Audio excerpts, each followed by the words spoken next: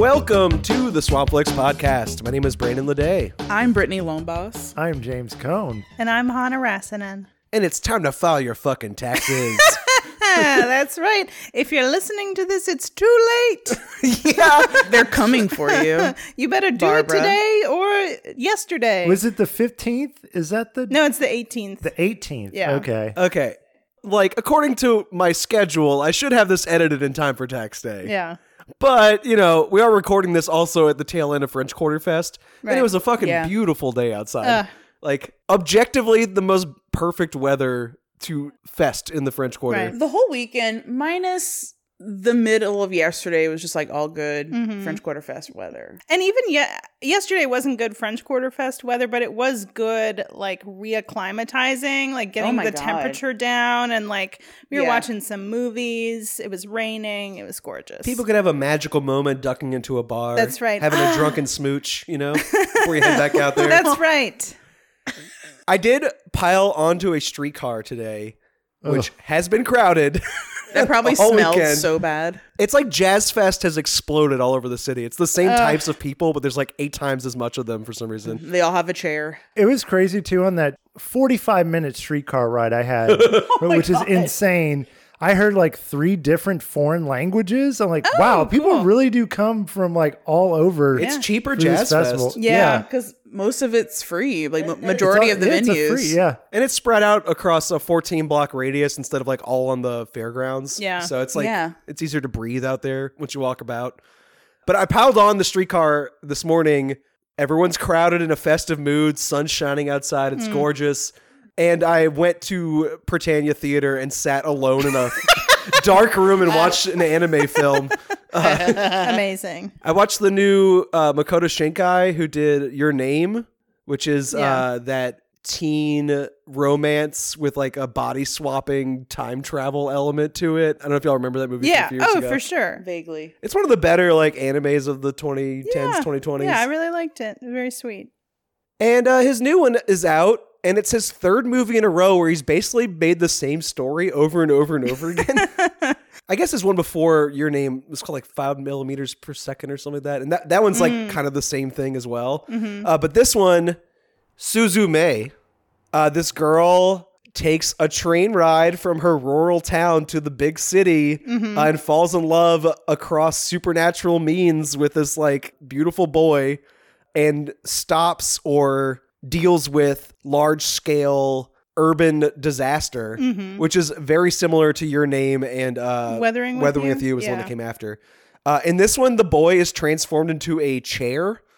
And he is a talking chair that walks around beside her, which for a teen girl, I feel like helps with the romance. Like it kind of makes it less dangerous for her to like be like flirting with this inanimate object that becomes animate. Because the first time she sees him, he's this gorgeous, like long-haired, like hunk. And then he gets turned into a chair, and it's like, well, I can deal with that, you know? It's a lot less threatening. There's also a talking cat that joins her on her adventures, and the talking cat is a god that is supposed to be guarding these doorways to the afterlife that, when they're open and unlocked, can let in these natural disasters. The movie deals with a lot of earthquakes and resulting tsunamis, and very explicitly towards the end ties it all together to the March 11th tsunami. I think that was in the 2010s that like really devastated Japan. Yeah. So, you know, big teen emotions, big romance, big supernatural events, all tied together to these like real world tragedies in these like urban spaces, and a lot of like difference between urban and rural life in like modern Japan. Yeah. He's done this so many times in a row, and it's like starting to remind me of Wes Anderson, where he's just like doubling, tripling down on the same thing over and over again. And it's like, well, I'm not surprised anymore, but like every single time I go see one of these, they're gorgeous works of art. Yeah. And like in the moment, I feel the like big teen emotions. I see the images you're achieving, and like no one else is operating on that level. So it's like you're not really pushing yourself, Right. but I'm having a great time. Yeah. I like this thing. I like the last thing. And I'll watch the next thing. Yeah, my 3rd bowl of ice cream was no less great than my first bowl of ice cream. You know? Yeah.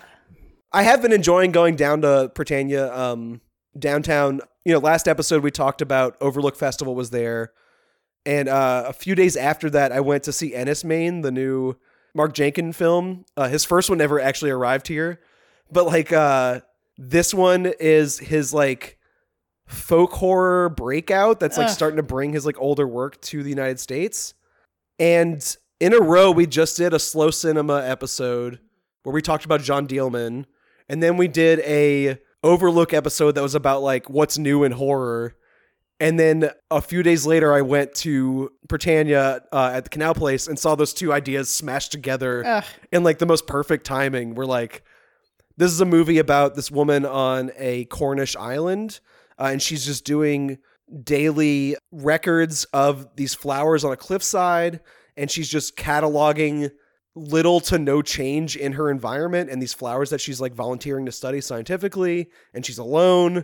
And then through that Jean Dielman style repetition that goes on for quite a long time, then she starts to notice this lichen grow on the flowers, and the lichen has this hallucinatory effect and just makes her trip really hard.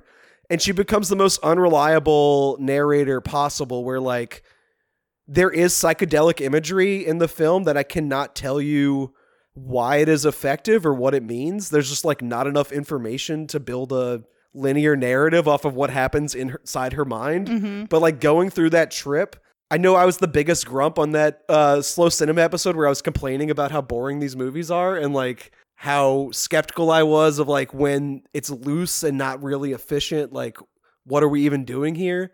But this one, like everything clicked into place. It's all filmed on these like old cameras and made to look ancient. So it calls to mind 70s folk horror movies like The Wicker Man, but also it uses that Jean Dielman repetition to make the world very small so that when little changes start to happening, they mean the world.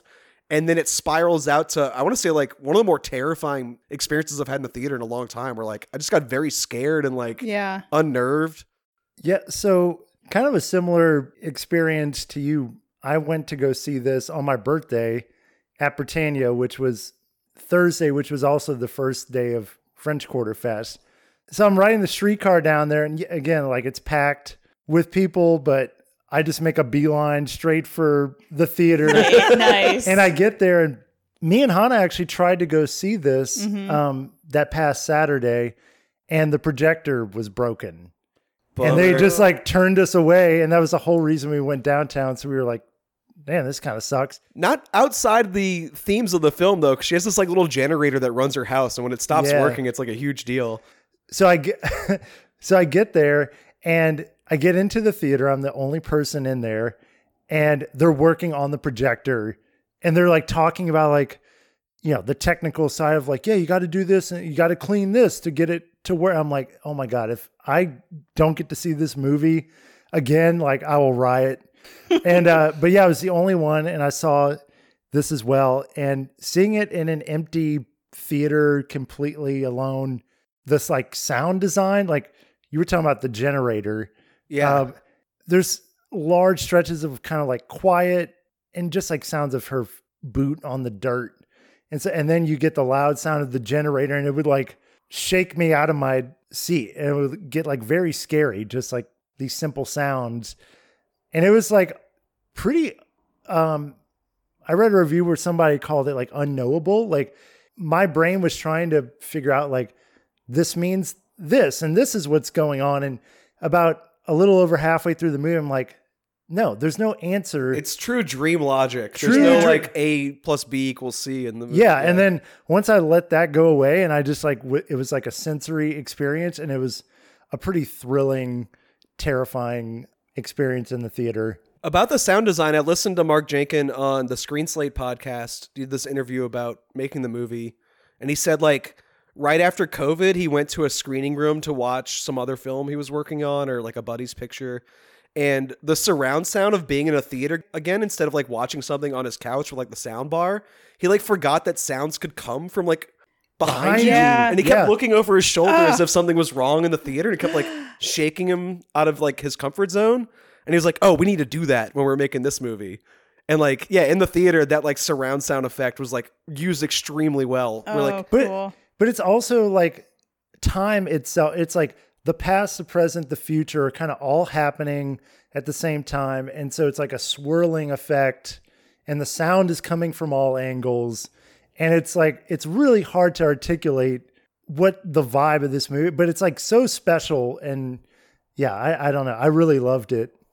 It does have purpose too. Like, I don't want to make it sound like it's just weird for weird's sake. I think there is something to it. And I want to read more about like the Cornish side of it. Like there's a historical aspect that I think. Well, the title is like Stone Island in Cornish. And like there is this sort of like Stonehenge style, like stone monument that they keep like focusing on. And that stone in the movie, you hear on the radio someone mention its history, which is like, it's a monument to people who've died at sea and like to loved ones who've like been drowned as sailors or like in like flooding disasters. And like, there is a deep history there, kind of like that Suzume movie I was just talking about. Like there's like a history of like grand scale, like flooding and drowning disasters that like informs the trauma, even if most of what happens on screen is like in this one woman's head. Well, and also the history of like the coal miners that worked underground, and there's like a plaque dedicated to the coal miners that lost their lives and, you know, dedicated to the men we lost at sea. So it's just kind of this island that's haunted in different periods of time, from like below ground, from the sea, from her own inner trauma that the movie goes in. So again, this like swirling trauma across all time and space. Pretty trippy, cool stuff. My favorite movie I've seen all year, honestly. Like, it really hit me. I hope that I get a similar feeling if I'm not seeing it in theaters. I'm pretty bummed out that I didn't make myself go and see that. It definitely needs that like atmosphere we had when we watched Sleep Has Her House, where you just like completely eliminate distractions. Yeah, fully committed. And because it takes a good 40 minutes before anything really happens in it. Literally, she writes down on this piece of paper, no change for every day. Wow. Like that's a little, it starts off with. And she's like marking like the temperature of the ground. And it's just like very minuscule, but kind of like you were saying with the John Dielman, no change. But there is change. Like there's change happening in every scene. Yeah, but it's so very subtle on like a cosmic level. And then it gets grand in scale. So. Well, when I left the theater today, I did make myself be social, and I walked around in the sunshine with like crowds of people. Yeah. We watched opera on Royal Street. We did, which was really cool. What an aggressive like art form to put in like that social of a setting where people are like drinking and chatting. You could hear like car stereos passing with like hip hop music and people chat. Yeah. It was like a collaboration. The hip hop beats sounded good under the opera. I could I wanted someone to get on that drum set and put a backing beat to it. Well, what else have you been watching besides opera and art films? I watched something that was kind of operatic, I guess you could say. So Easter was recently. And oh, sorry, I just realized what you're going to talk where about. you're going. Well, so it was Easter, and I have this really like strong memory of in high school, we had a field trip to go see Passion of the Christ. My school as well. Saw it in the theater for that. That is insane. It's insane. Oh, yeah. That is insane. So y'all go to private or public Yeah, school? I went to Catholic. Rummel, which is like Okay. a private Catholic school. And like for religion class, they like bust us out to Elmwood Theater to go see Passion. And I have the memory of watching it, but I haven't obviously felt the need to revisit it since. But I figured, well, it's Easter. I should like rewatch Passion of the Christ. Oh my God. I have the most vivid memory of this school trip where like me and my friend Campo, who was on this podcast with us a long time ago talking about barbed wire and Casablanca. Yeah. We were like laughing at how bad and over the top this movie was. Yeah. Especially the Satan character. I know. Yes. We really like the Satan Yeah, he's character. great. Yeah. And then the house lights come up and we turn around and our classmates are in weeping. tears, yeah. Oh my God. Like passionately like Yeah. moved by this Christian propaganda I film. feel like that should have been against the law or something. Like I went to public school, but I had to take religion class to confirm. I don't even think that I must have been like under the age of 10 when that came out. And I remember like, they're like, oh, the kids have to go see this. And I was so like freaked It's out. violent. By it. Yeah. It's crazy violent because and like bloody. me and Hannah also recently watched Jesus Camp. Yeah. Again, I had seen it, but it is that indoctrination. But the history of this movie is crazy too. Like the fact that it had this marketing push where schools were busing children to go see it, and it made a shit ton of money. So watching it again with like some fresh eyes, first of all, you have to talk about the violence. It is extremely violent. There is an extended scene of Jesus being whooped where the flesh is just being shredded off of his body. And it's like gorier than anything you could see in a torture porn thing. It is like really sickeningly violent. It's really sadistic. And the point that it seemed to be serving to me was to like highlight the evil of the Jewish community and like they're reveling in his. Well, that's the other thing too, is like questions of its anti-Semitism. Well, it's directed by one of the most famous anti-Semites. Right. Yeah. And his father is a very He had an famous agenda with Holocaust denier. And that didn't come to me when I was a kid. Like I wasn't really reading it that way, but the Jewish characters, the priest and the people in this movie are very stereotypical evil Jew. It's pretty hard to ignore. So that's on the negative side of it. I will say I kind of admired aspects of it. I thought like the like weird things that he added in that are not in the Bible, like you touched on the Satan character. That stuff actually worked for me. I don't know. I was actually entertained by the movie. I don't think it's a bad movie necessarily. It's extremely problematic and it's harsh and it's cruel. But like those little flourishes of things that he added in that aren't in the Bible, I thought were like good artistic choices. But it was obviously wrong to bus a bunch of children to go see this thing. So like That is torture in itself. it is Like I didn't even understand what was going on. So like I'm curious to see like if I would watch this now. I've never read the Bible. I don't know anything about it. I don't know if it would make sense to me now even. It should make you feel better that most people who love the Bible have not read the Bible either. Right. Okay. They trust other people to tell them what's in the Bible. After the movie, I did ask just Hannah, didn't I was like, understand it. do you have a copy of the Bible, right? And I wanted to reread like how accurate, because it's basically taken from the gospel, how accurate the film was. But anyway, it was interesting to revisit it for Oh my sure. God. I had never forgot seen about it. this. My family was like vaguely Christian for a time. And then basically by the time me and my siblings were like in 3rd or 5th grade, we were like, I don't believe in God. And I went to like a very secular public school in Minnesota. And it was actually a pretty religious town. But I had never seen this movie and it was wild. And I could not believe that teenagers and children were bussed out to see this film. And I also just really want to highlight the Satan character, who's this like hot androgynous goth. Oh, he's sexy. Yeah. And played by a woman too. So like very intentionally androgynous character that I would want to like go and hang out with. And then I don't know. The rest of it is like so deeply heteronormative. I don't know. I mean, that's how the Bible All the is. like the Satan stuff too, with where Judas is haunted by these demon children whose faces morph into like goblins. Yes. Like all those, like I said, all those little things that remember aren't that. actually in the Bible that Mel Gibson added in are pretty fucking sick. Like elements Like, of the supernatural. yeah, I liked all that stuff. I have a question about this. Until now. Okay, I'm remembering as we're talking about it, like, not only did we go to the theater, but then we went back to my school in the 9th Ward and sat on the levee and had, like, a class discussion like about a the theme. debrief. Yeah. Oh my god. And I was a jackass atheist because I was in high school. So, like, when they asked, like, what did we learn from the movie, I raised my hand. I was like, I learned that Jesus invented the dining room table setup. Oh yeah.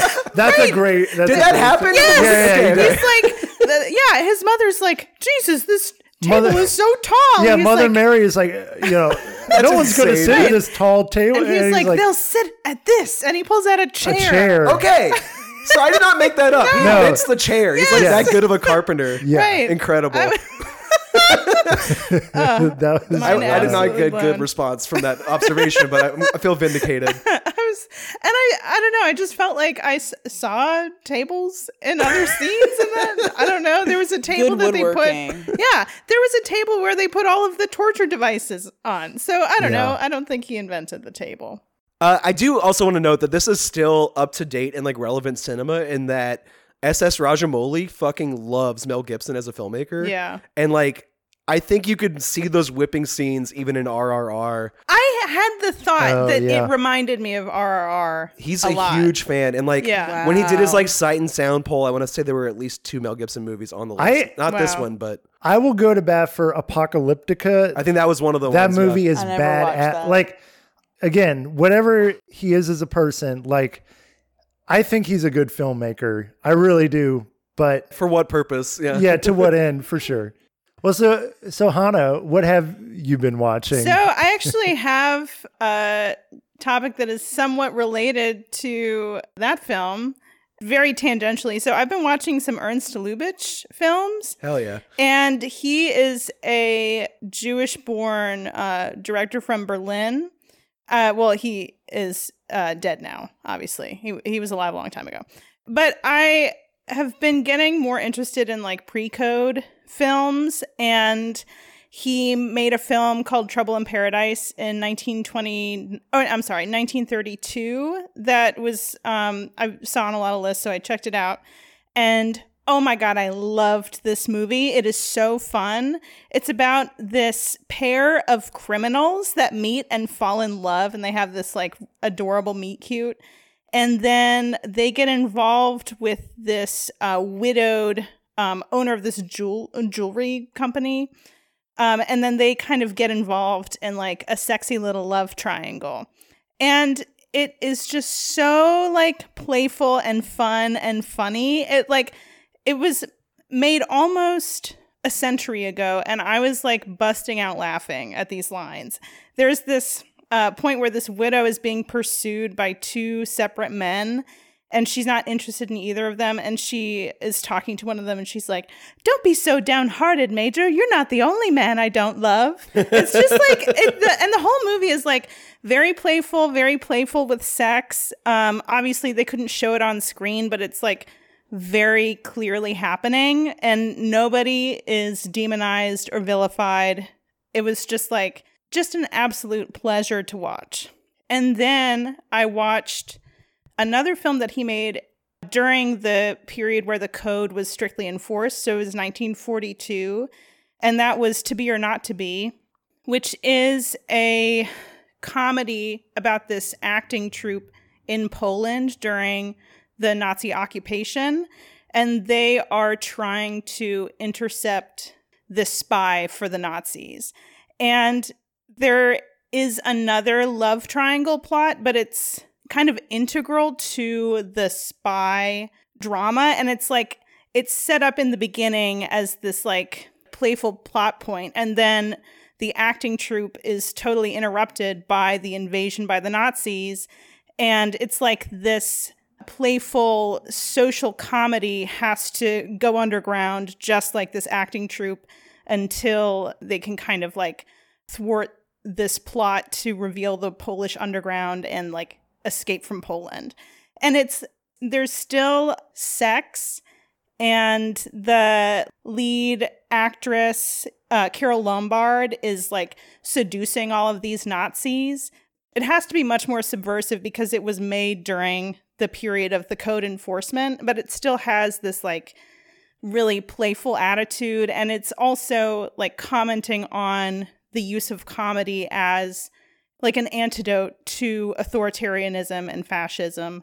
And it's just like, oh my gosh, it was so fun. So I am just a huge Ernst Lubitsch fan now, and I am like totally down to watch all of his movies. And he was like absolutely hated by Hitler, apparently, because he was this very successful Jew from Berlin. And he's actually featured in this propaganda film called The Eternal Jew. He's like presented as like the face of corruption. But yeah, anyway, they're like these really fun, sparkling like sex comedies. And I don't know, I really I recommend didn't them. know that any of this existed. Yeah. I like so anyone cool. that's hated by Hitler. Well, a lot of like Yeah. old Hollywood greats, like the whole reason we have like the Universal horror stuff was like all these expatriates. I think even Douglas Sirk like basically was escaping the war. Right. Yeah. I do get a little wary with like praising too much like Code era subversion, because a lot of people are like, you know, Hollywood has just gotten more and more vulgar. Right. And like, you know, things used to be more demure and like, you know, under the surface, and it was sexier back then. It's like, actually, that was like really harsh censorship. Right. And it's like, before that happened, you know, you had stuff like Babyface, which was like so vulgar and like in your face with its sexuality. I totally agree with that.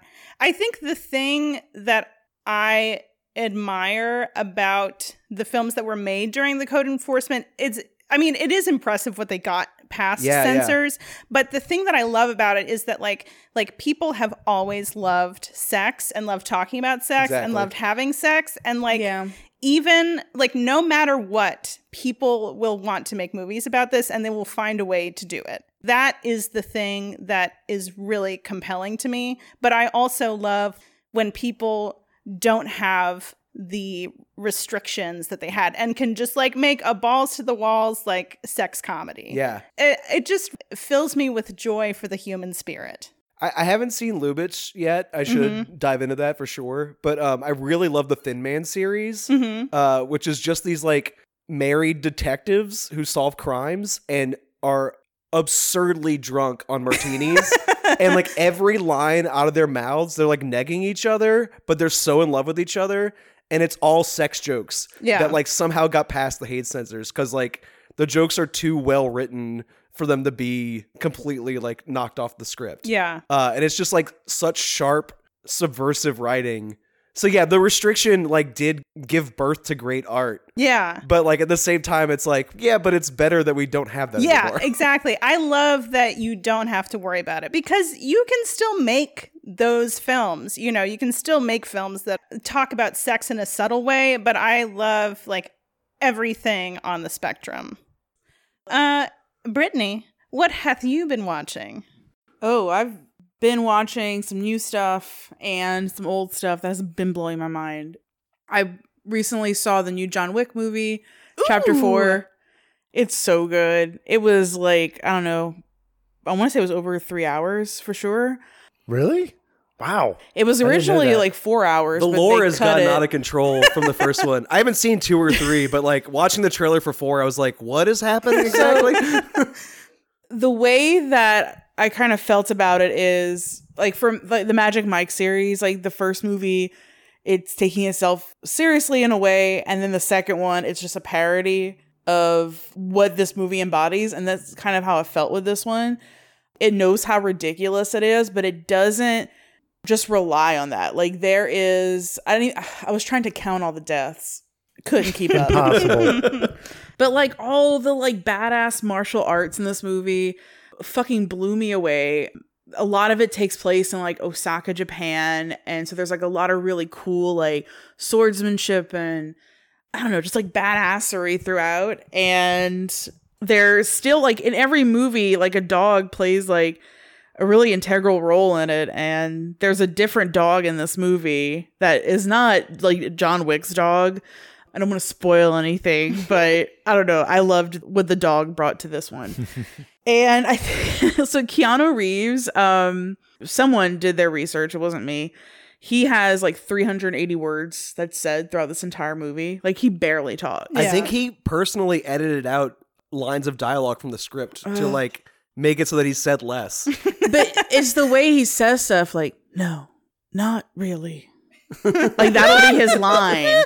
Keanu, is that you? There's this one, the last scene, I could not stop laughing and I was screaming, but he has to get somewhere in time. There's a duel afoot that is like pulling everything this movie is all about together. It takes place in Paris in front of the Sacré-Cœur. And if you've ever been there, there is like, I mean, hundreds of steps you have to climb. And there are people who are trying to kill him before he gets there. So he keeps falling down these steps. And then he has to go back up. Yes. And it is nice. So good. Mm-hmm. But I was surprised. Like it wasn't a packed theater, but like I was laughing so hard at everything. And everyone was just kind of like, until like stuff that was like in your face funny came on, then they like chuckled a little bit, but I'm like, is anyone not seeing what they're trying to do here? It's so good. I would watch it again and again and again. I like love the John Wick movies. They're so good, so badass. And oh yeah, one other quick thing with this one. There is a scene, and I swear to God, it lasts for like 5 minutes, but it's one of the most beautiful things I've ever seen in cinema. It is this neon scene at the Continental in Osaka, and they're like it's at night, and there's just like neon lights, and then John Wick staring and the wind blowing, and then like these cherry blossoms all around him, and it's so good, and you just like you're forced to look at it for a really long time, and sounds very Lady Snowblood. Lady Snowblood. Yes. Yeah, I was about to say. Yes, and there's a female actor who made her acting debut. Her name is Rina Sawayama. Oh, yeah. I've listened to her music. Yes, she's a musician. Yeah. She is so good in here. Oh, cool. And I think that like there's word on the street is there's going to be like a spinoff called like The Continental, and she's going to be involved with it. Cool. Cause like her role in here like fucking blew me away. And the fact that like this woman has like not acted in a shit ton of stuff before, like what the fuck? Like she rocks.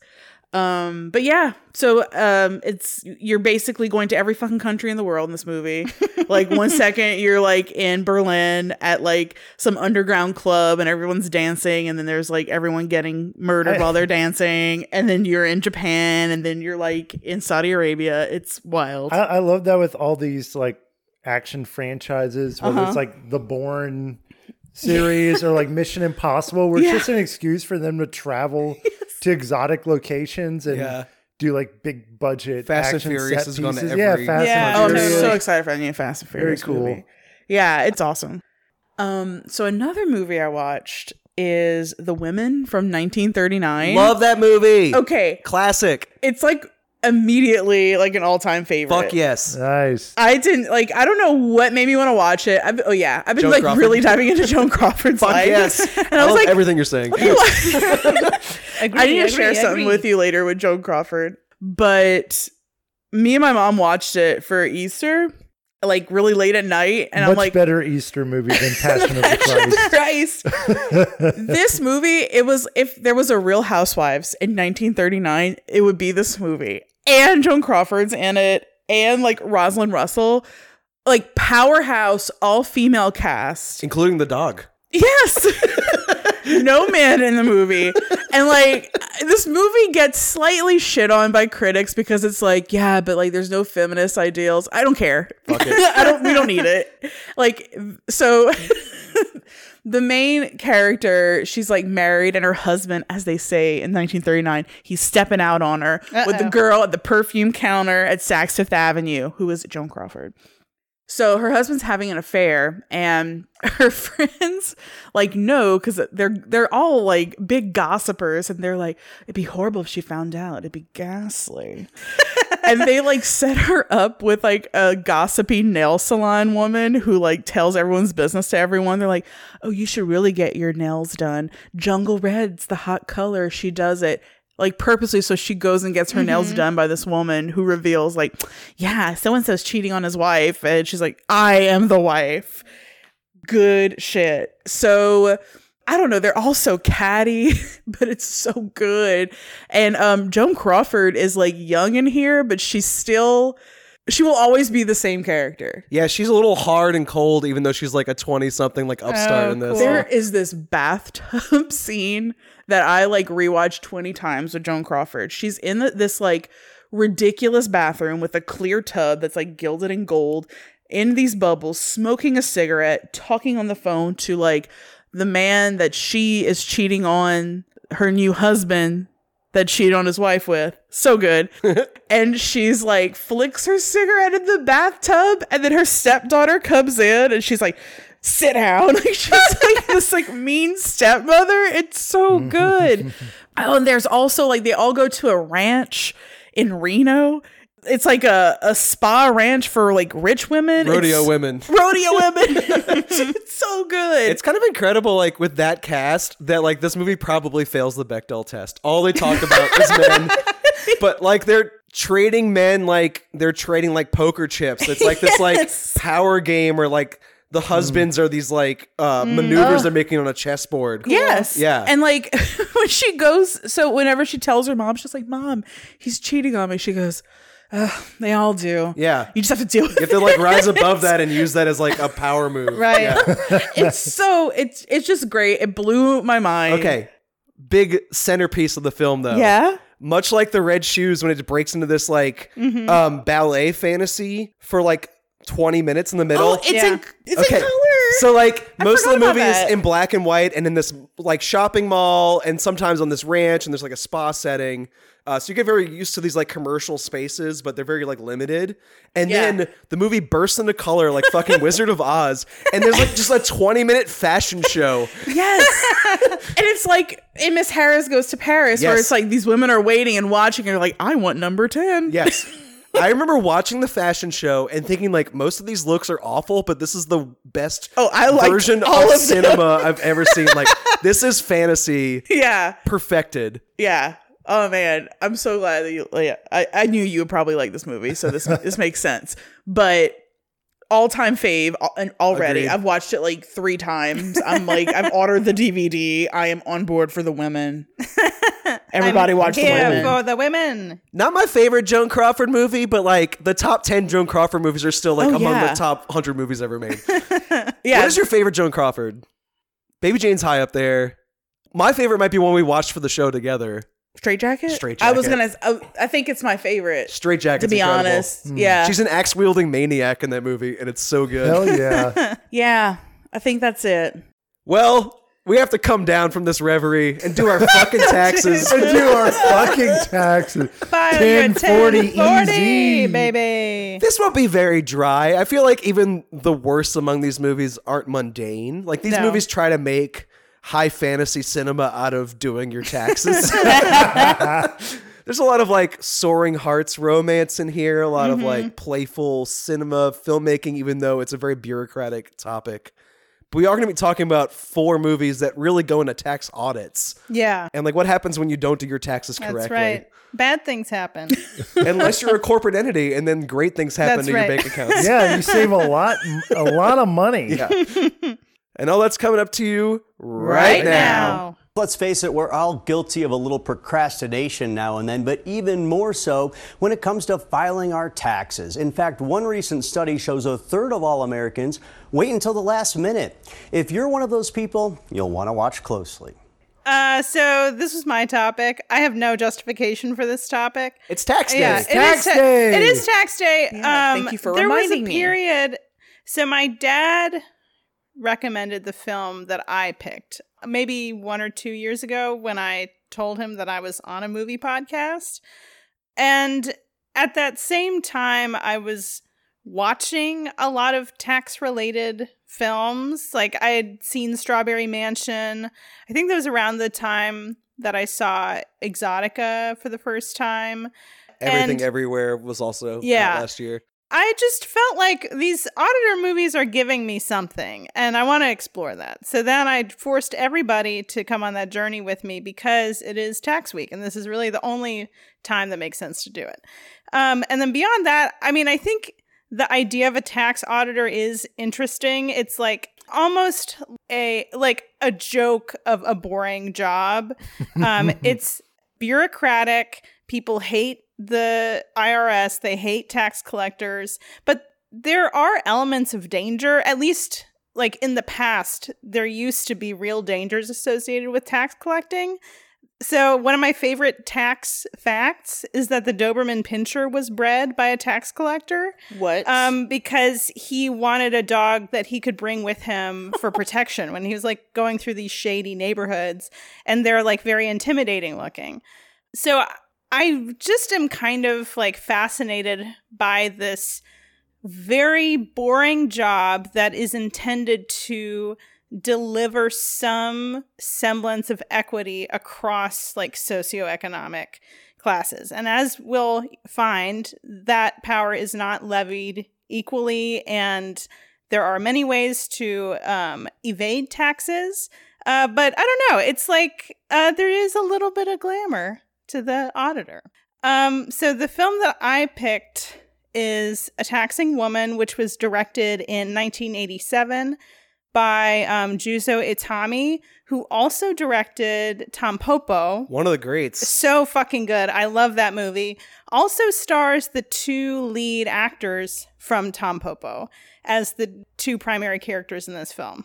So this is about a man named Hideki Gondo, who is this very wealthy man. He, I'm not sure. What is his, like, overall?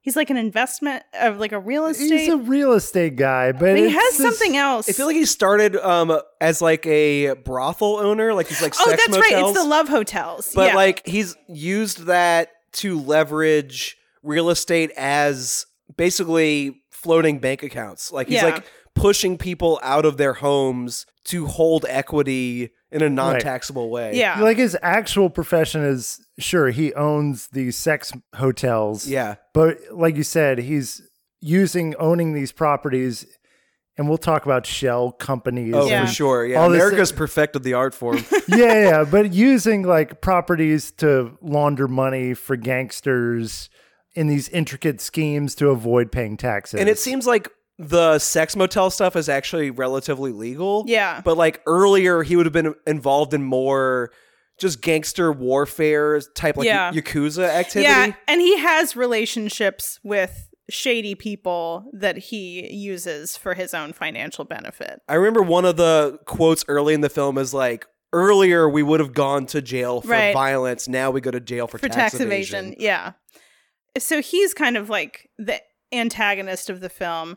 And then the protagonist is this woman tax collector named Ryoko, who's like, she starts off as an auditor in one region, and she's extremely good at her job. She is this small woman with this very severe haircut, and she is no nonsense. She like really is extremely observant and very dispassionate in her takedowns of like these people that are underreporting their income and, you know, evading their taxes. And she kind of becomes suspicious of Gondo, and she starts to investigate him. And it becomes, I think it's clear that he's doing something, but they're really not able to get any evidence of like what he could be hiding or how he might be performing tax evasion. But he's giving these hints that he knows how to work the system without giving any evidence. So nothing comes of that investigation. She's promoted to a tax inspector, and the agency is tipped off again that Gondo is involved in is evading his taxes because he has this like former mistress that he dumped, and she's kind of like trying to get one up on him. So she tips off the agency that this woman who is his current mistress is like throwing away these his earnings documents every morning. It's like a mistress / employee, like in Goodfellas, where like Deborah Mazar is like measuring the cocaine for the guy. Like these women are helping launder and like shred evidence and all kinds of other stuff like that. So then they start this investigation in earnest. They have many more resources and some kind of inside information now, and they start to build this case against him to perform a raid. The soundtrack in this movie is just absolutely killer. There's like this same beeps and boops. Yeah. It's this running kind of motif throughout, and it's just, it never gets old. No, it's so good. And the two leads have this really interesting relationship. Like there's this clear respect between the two, and they have these moments where they like kind of meet up and drink beer together. Like there's this sense of like respect and camaraderie amidst like the cat and mouse game of tax evasion. They respect each other and like are enjoying it a little bit. Like it's kind of that idea, like, you know, I'm up to some bad stuff. Let's see if you can figure it out. Like, who's going to win this game? Also, she's like extremely limited in what she can do to like nail him to the wall. So like even when he comes into their office, like their equivalent of the IRS, to like intimidate the workers. She has to wait for him to like actually commit an infraction, has to like force his hand. Basically, she makes him smash this coffee cup because she salts his coffee. Like she has to like play by the rules in a way that he doesn't. So like the cat and mouse game is actually tipped towards his favor because he has no rules to abide by, really. Right. Yeah, I couldn't help but think of Trump with this stuff. We're like, he's been getting away with this kind of thing for decades, and He never pays anybody.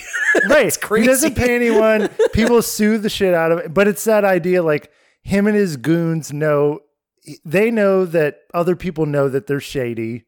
They've gotten away with it because they know how to play the game. Right. And they're like, well, let's see if you can actually like get some charges to stick. Which, you know, with the indictment that just happened, it's interesting. But I love their dynamic in this film, that cat and mouse thing. Yeah.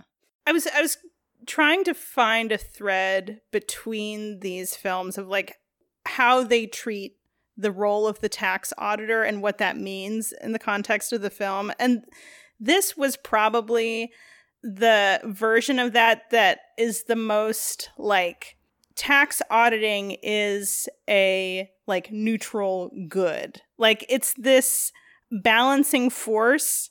Like it's almost like a superhero That's movie. how I thought of it. Yeah. She's like the John Wick of taxes. Right, exactly. Which is, and it was, I don't know, I just thought it was so fun. And it actually does try to get into the particulars of what is happening and what the schemes are between all of the, you know, the banks and then his Yakuza connections.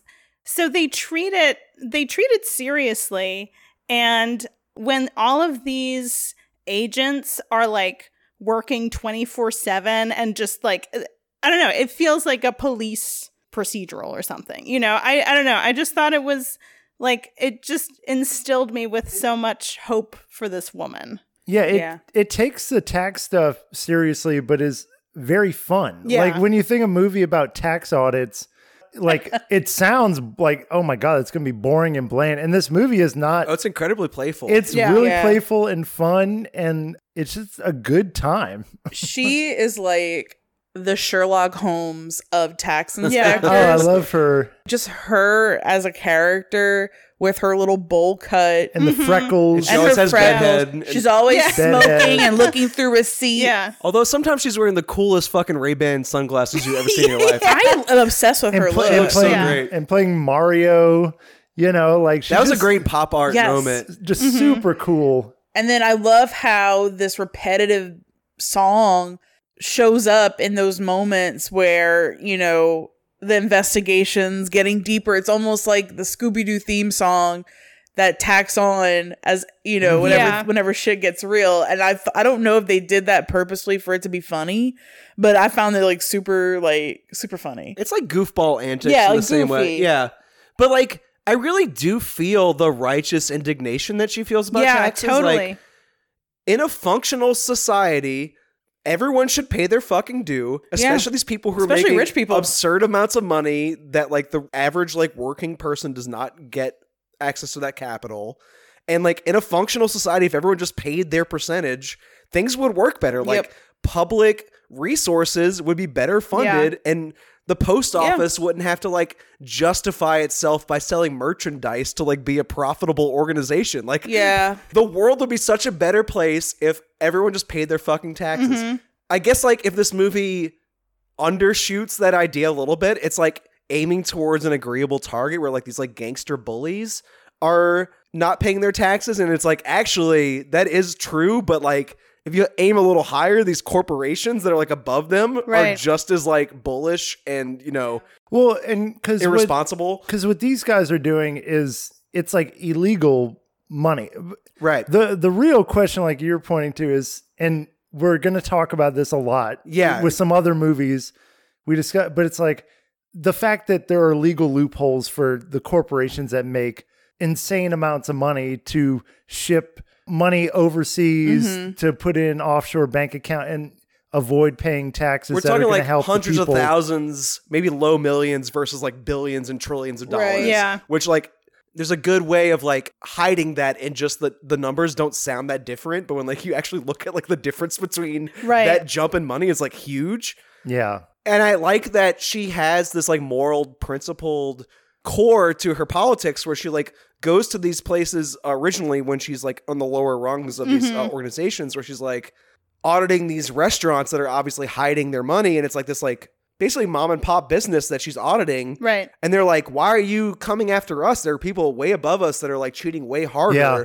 We're just trying to make it. And she's like, point me to them. Give me evidence. Tell me where to go. And I would gladly, apply this same scrutiny to a bigger offender. Right. But I don't have the tools and resources to attack that high. Right. Yeah. Yeah. She's doing her job in the capacity that she can. But then she does become curious about, I think she like sees this Rolls Royce in a couple of different places, and it's the car of this guy, and that piques her interest. And when she's having these conversations with these people, she's like, point me to them, and they're like, well, that's your job, you need to go and find them. So then eventually it's like she finds this target that's a little too big for her, but she's such a good, like, committed auditor that she's promoted, and then she has like the capability to go to a higher realm. That promotion. Yeah, I was so happy for her, Yeah. and she was like kind of tearing up, and her boss was so sweet. Yeah. But like, what I really loved about this too is like, you think about accountants and auditors and bureaucrats is like, oh my God, this job is so soul crushing and boring. Like, that's usually how most movies portray those jobs. I work a government bureaucratic job. It's soul crushing and boring. But like for instance, my dad was an accountant, and he loved accounting. I don't know, getting into the numbers and crunching, whatever. But what I found so admirable about this movie was it's so kind of attractive and cool to watch somebody who loves their job. They're good at it. And they're good at it. Yeah. And they care about it, and they show up to work and do a good job. Like, that is just cool. Yeah. And I respected the fuck out of the protagonist in this movie. Like, yeah, you got this soul crushing job, whatever, but you love it and you do good work every day. And I admire that. What this reminds me of, and this director is very much a part of this. I'm only saying this based on 3 movies that I've seen, which I watched this movie, and I also watched A Taxing Woman's Return from the very next year, which as a sequel is basically just the continued adventures of this taxing woman. Like, she just tackles a different villain. It's this cult instead of this sex motel thing. Isn't it like a religious Yeah, it's cult? like this. It's like a fake cult that like uses the tax exempt status of religious organizations to evade taxes. Yeah. And there's not much change. Like, the villain is actually more evil. And like, that's it. Like, I guess it gets a little darker based on like who she's attacking. But like, just based on these 2 movies and Tampopo, he feels like he's part of this like Japanese tradition that I don't have a term for. Like, there's no genre term for this, but it's this like kind of free for all multimedia, anything goes filmmaking. Like, House is a movie like this, or Funeral Parade of Roses. Yeah. More recently, I really like this movie called We Are Little Zombies. It's not about zombies. It's about this like punk band that little kids are in. And it's just like anything can go from scene to scene. I can pull in any iconography I want. And it's like trying to excite you at every moment. And like the tension between that like freestyle filmmaking with this like extremely bureaucratic topic is just so thrilling. And it's like, I don't know, it just like excited me about like what movies can do in a way that I haven't felt in a while. It did remind me a lot of like, I was watching some Japanese noir, and I think you watched some of like you watched Brandon to Kill. Yeah, absolutely. It takes, I think part of that is taking from like the French New Wave handheld cinematography. Yeah, and that idea that like kind of anything goes, like we can be abstract and be fun and playful. And this is a very playful movie that I don't know. I really enjoyed this one. I've been wanting to see a Supermarket Woman. Oh yeah, and that's also him, right? And she's the main character in there too. So I don't know, like this kind of like opened the door for me a little bit, where I'm like, that's always been on my watch list, and I'm like, holy crap! And then I started digging in more, and I'm like, there's a lot of like, director actor like duos throughout all these films, that was and they his all wife. look awesome. What? Oh, really? Cool. Yeah. What? Yeah, I Amazing. think she's in most, if not all of his movies. They were married for a long time. Had no idea. It's gonna sound like an insult, but like he got lucky. Like, it's like she is so charismatic and cool and like effortlessly relatable. I fell in love with her. Yeah. He apparently started as an actor and started directing movies later in his career. But yeah, they were married for quite a few years until he... I forgot I was watching something from the director of Tampopo until they showed the jar. It was like a mason jar full of like egg yolks. Yeah. And I thought like, oh yeah, what's that other movie where like two people keep trading egg yolks from like mouth to mouth, and it's like the filthiest like non-sex sex scene you've ever seen? Oh wait, same director. Yep. And like this movie is effortlessly vulgar in the same way. Like the gangster is introduced like basically fingering his mistress while she's on the phone. And then like they have sex and she walks away and he like stuffs her like crotch with tissues to like pick up the leaking fluids. I kept thinking about the very first scene in this movie is an old man sucking on a tit. Yeah. And like I kept thinking like, I don't know if this was the intention at all, but just that idea of like old money and like men draining the life out of society. Yeah. Just like that, I kept coming back to that image. Like that's a very shocking image to start a movie with. Gross old man. In a movie about paying your taxes. Yeah, like I was like, what? All right.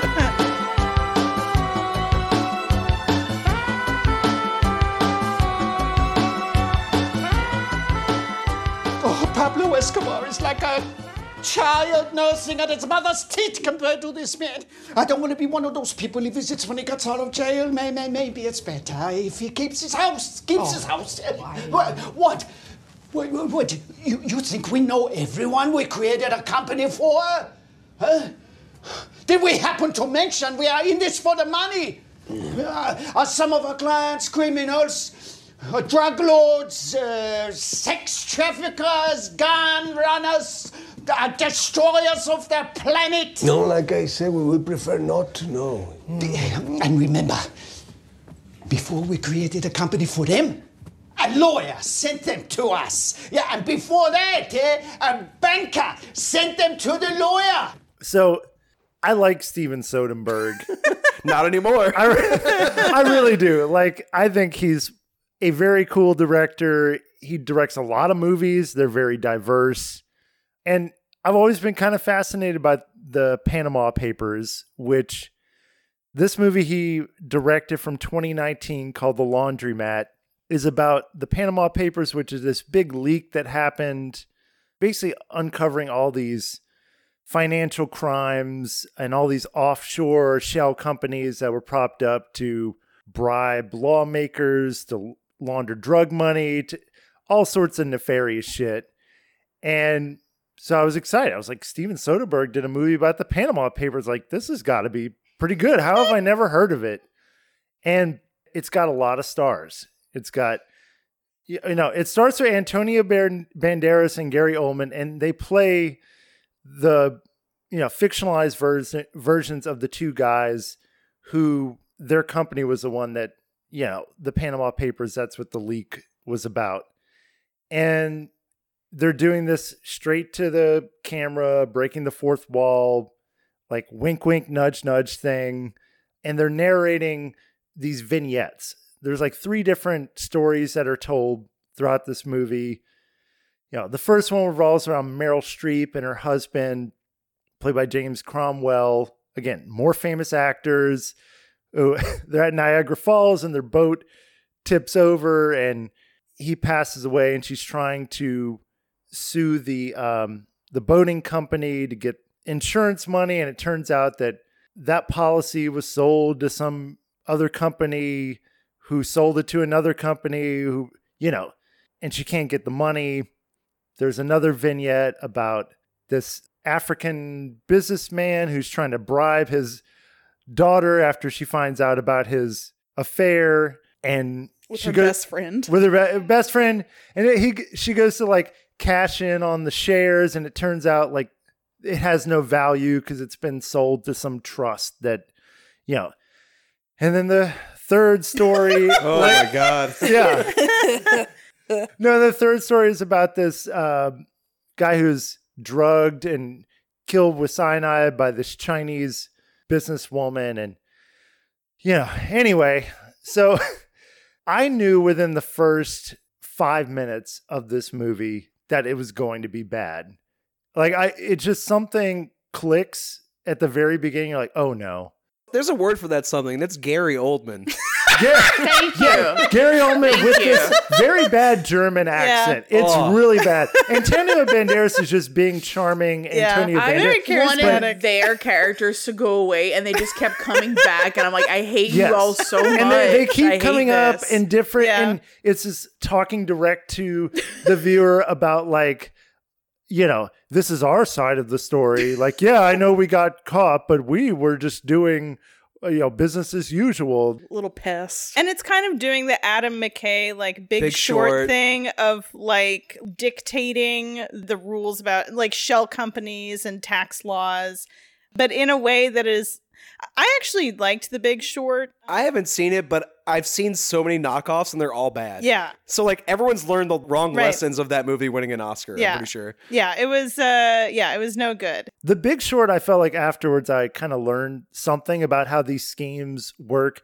And the tone of this one seemed to be more like, this shit is so complicated, you're never going to understand it. Yeah. Like, they keep throwing out all this terminology without really explaining how it works about trust and shell companies, and without really getting into the details about what this scheme was. So you're left without feeling like you learned anything. It felt lazy. Like, this was such a lazy movie. And you're being like patronized and preached to, and the political message is very in your face, and it's one that I agree with, but it's a lot of like claptrap and unfunny garbage.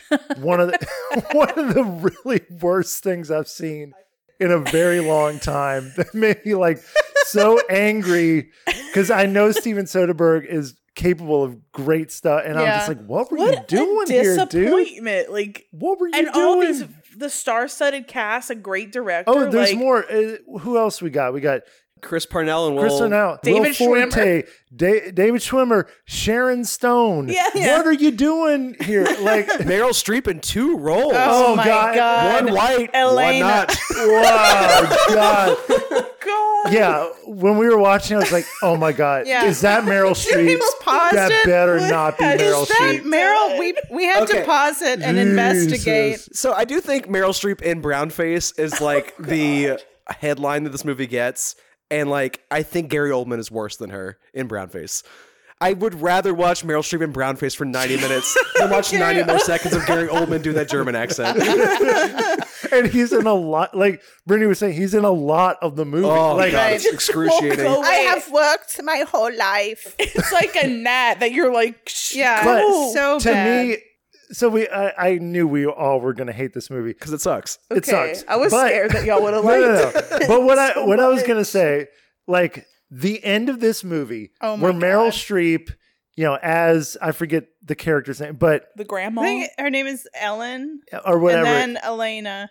yeah, and they're trying to figure out who leaked this information, and then she kind of reveals like, yes, it was the secretary. She leaked it, and she's taking off, the wig and the fake breasts and all this stuff, and there's like a green screen in the back, and then we just get Meryl Streep herself. She stripped all the characters. A multi-millionaire. Right. Yes. Right, of course, yes. And there is a funny joke in here where, they say, oh, even the director of this movie has 5 shell companies. So there is kind of a cynicism like, yeah, this is just what you That's do. lost by this monologue at the end. Right. Yeah. But at the end, it's her making this plea to action. Like, you, as a viewer, you need to act to change campaign finance. We need campaign finance reform, which comes out of nowhere. Like, What this am I supposed to do? Right. You're the millionaire. You're the millionaire. And then she gets in the pose of the Statue of Liberty, and that is how the movie ends. And I was just So I was embarrassed. flabbergasted It's liberal bullshit at the highest degree. Yeah. at the Yes. highest order. It is like, and again, I think what came out in the Panama Papers, like, it's disgusting what the rich do to hide their money. Yeah. And I agree with the message, but the tone of this thing and the like preachiness of it and the like hitting me over the head with the political message and the fact that it was so unfunny and boring and I learned nothing. I was truly just disgusted with this movie. I think the message is actually like really smart. Like, not only does it have these big picture ideas that like corporations use these shell companies to hide their money in these like offshore accounts, and like they're not paying their full due in taxes, and like we get punished for it. We pay higher and higher taxes when like if they just paid their percentage of their billions that they make, society would function properly. That's like really solid political messaging. There's also this like really good broad metaphor where like Meryl Streep goes in these hotel rooms and she's looking through this keyhole and there's this like club where we're not invited. She's just like an everyday woman. She's inherited a little bit of money after her husband died from the insurance, but like she's looking in on this like higher society where she can't get into the room to have these conversations. Also very smart. Even smarter and even like smaller minutia is this idea that like these companies are buying properties as bank accounts. And like, if you live in an urban space like we do, we deal with that in New Orleans. There's so much empty property and we're walking around in basically a fake ghost town unless there's something like the French Quarter Fest that's bringing in all of these tourists. Like, we've been completely gutted by companies like Airbnb and also by like out of the country investment holders who've basically bought up all these condos and these fake buildings that make us feel like we're living in downtown Disneyland instead of a real city. Very bizarre. It's creepy. And I miss living in a neighborhood where I see people out and about on like a regular basis. I agree with this movie. Yeah. It's also the worst movie I've seen in a long time. It's like excruciatingly bad. Did anybody see that film? I think it was Don't Look Up. Yeah. That came out. I got the stink of this movie on that movie and bailed. I like couldn't watch it. But the difference, and I think that one is pretty in your face, like with the climate change message, which again, a message I agree with. But at least that movie was kind of funny. It had a few scenes that made me laugh. This movie had nothing. No jokes. No jokes. None of it landed. And like, it was so heavy-handed that, like, I agree with Brandon with the political message. Totally agree with it. But I would have rather just a straight-up documentary about the Panama Papers and what the implication of that than what this film gave me. And another really bold, bad choice was having actual news footage at the end of the movie from like Obama talking about the Panama Papers and like CNN talking about the Panama Papers. Like, I think what's going on here, and this is like the most charitable reading I could possibly give this movie, is that Soderbergh has been working with HBO Max or whatever Warner Brothers production company, whatever subsidiary HBO is at this point, who has its own shell companies, I'm sure. And the 5 companies that are left in America, whichever one owns that one, right? Like they've been giving him freedom within a certain budget to do whatever he wants. This one is outside of that. Like the Netflix thing was like a one-time deal, And I think what he's done here is. This is really charitable. I think he's kind of like playing to what Netflix is, which is like it's a second screen platform where like you're not actually supposed to watch the content. You're supposed to watch your smartphone and listen to the content. So like when someone mentions a company or like a news event, you're supposed to Google it on your phone because you're already scrolling Twitter anyway and kind of listening to what's happening. And like the zaniness of the movie is like constantly being annoying and like pulling your attention back to the screen so that it can like shove another like Panama Papers factoid in your head so that you go back to your phone and Google that. Yeah. And I think he's like playing to the format of like second screen cinema. Like you're not actually supposed to watch this stuff. It's like listening to NPR while you're scrolling Twitter. You're supposed to hear factoids in the background and learn things tangentially, but not actually engage with the content. And if you sit down with this movie and watch it straight on with no distractions, it's untenable. It's like it's really difficult to pay attention to. Yeah. I just didn't understand how it all connected. It's garbage. Yeah. Okay. Yeah. That was like, I'm like, is there like some kind of cohesiveness to all this that I missed? I was waiting for just one of the stories or to like something. I was hopeful when the like African like and with the cheating on his wife and I was like, okay, this is setting up some sort of dramatic, could be funny and no, like none of it landed. Like it's like the movie 43 of the Big Short genre. I forgot about that. So totally unrelated to like taxes and stuff, but that like middle story of the African family. I had just watched Poison Ivy with Drew Barrymore, and it was so similar. I watched that because I've been watching all those Criterion erotic thrillers. Yeah, like this is my month, the erotic thrillers on Criterion, and it was so similar where it's like the friend sleeping with the dad, and of course Poison Ivy does it better, but I don't know, it was just so strange where I'm like, it just felt like unnecessary. Yeah, the only part I found funny about that was the like, all right, what's your price? Like $2 million? Pay off my daughter. I'm going to pay off my daughter So to gross. not talk about, like, that is kind of a funny. It was at least engaging. For that was like an engaging idea, but just execution around and it was, oh man, just. I don't know, comparing it to The Big Short and to Don't Look Up, like The Big Short cared about representing that drama, like realistically and seriously, and then it had these kind of like cutaway asides with celebrities talking about, you know, like the mechanics of the bonds and whatever. And it did feel like it was trying to teach you about things that people don't necessarily want you to know about. It's like all of these details are important for your life and for like the broader context of this, like the housing crisis. Don't Look Up is like, I felt like it was more cynical, but it was more cohesive, and it felt like this tighter narrative with all of these like planets of satire revolving around it. Right. The satire worked in that movie to some degree. There is no satirical element to this that I can find. Yeah, the laundromat it's like so disconnected. Like the vignettes really like break you out of digging into any particular story. Like Ellen is the thread throughout because she's trying to figure out what's happening.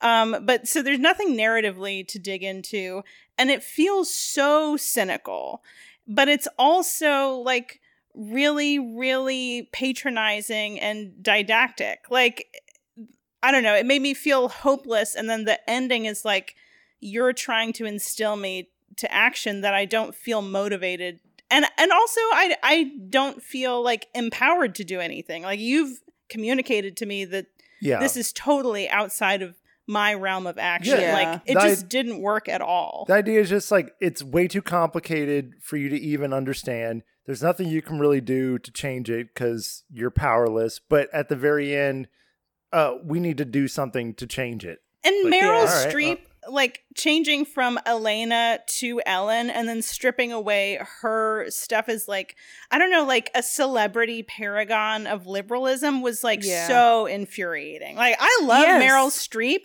but I was like, are you really gonna like stand here and talk to me about me? I was anger at the end. I was pissed because I'm like, you made me sit through this shitty movie that I hated, and now you want me to go and do something, and you want me to like have a task. Like fuck off. Like I'm so pissed. The thing is that like Soderbergh's good at this stuff generally though. Like he has a leftist agenda in most movies he makes now, where like he delivers these like over the plate thrillers that are very recognizable in genre terms. Like I'm thinking of No Sudden Move was like a pretty good like noir throwback he made a couple years ago that had like this EPA environmentalist agenda to it. He also made High Flying Bird for Netflix around the time this came out, and that was about like NBA owners were like screwing over their players' like workers' rights.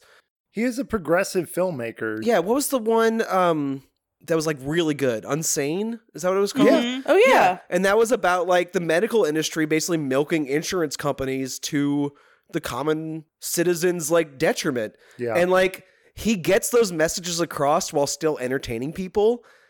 And I think this particular genre just like aggravates me. Like he's playing with this like post Big Short pop economics explainer, which was already perfected in the 80s by a taxing woman. Yes. It's been done great before.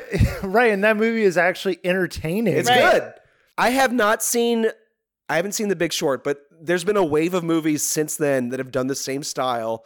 And the only one I've seen it do it well was this South Indian action movie called Thuni Vu, which started as a bank heist thriller and then halfway through turns into a Big Short economics explainer. And like it gives you the genre goods and then pulls back to show you the bigger picture of how corporations are fucking over the average worker. And like this one does not give you the goods. It's just the pop economics like bullshit with like none of the sugar. And like it's just really not fun to sit through in like any way. Well, I'm sorry I picked this one, guys. Now we know. No, I mean it's a good example of like a tax movie that's agreeable politically, Well, but like and not I will say fun it to made watch. me like reading the Wikipedia and like articles about the Panama Papers after watching the movie was more interesting and entertaining than the movie itself. That's the second screen quality. You were supposed to be doing that while you watch the movie. Yeah, I guess. Shame on us. Yeah, I guess so. But I much prefer a taxing woman approach to it. Yeah. Yeah, we watched A Taxing Woman after this, and I was just like, this is what I wanted. That Gordon Ramsay, like, finally some good fucking food. I think in the order we're going less and less about taxes as we like leave a taxing We're woman about in to the dip laundromat. totally like out of. I mean, there's no it's not a, good decline. It's like very much about taxes and then basically not about taxes. We're straying from the bullseye. Right. We're hitting the ballroom wall outside the bullseye on the target. Yeah. Right. Yeah, so we're obviously talking about Three Hearts, which is the movie that I picked. This came out in 2014, directed by Benoit Jacot. It is a French film, and the tax aspect of this movie is that we are following a middle-aged tax inspector with a heart condition who, if somebody's like, oh, what does a tax inspector look like and act like? Mwah, Right. It's this man. Just a super average dude. Milk toast, barely holding his body together. So he is in this sort of suburban town outside of Paris and has a meet cute moment with a younger woman, Sylvie. Yes, played by Charlotte Gainsbourg, who also has the same demeanor. Like she always looks tired. Like I just want her to go take a nap and rejuvenate her energy. And this is like I love her as an actress. Yeah, beautiful. And as a singer, but I'm like, oh, just go take a nap, girl. So they have this sort of meet cute moment and he leaves to go back to the city. And they're like, oh, like, let's meet at 6 p.m. on this day at this location in Paris. We're not going to exchange numbers because we're French and we're romantic. Why would they do that? Why would we exchange any contact information? Right. It's romantic. It's very like Sleepless in Seattle. Serendipity. Yeah. So, doesn't work out as expected. She's there and he's being held up because he's a tax inspector. Dealing with people that don't speak French.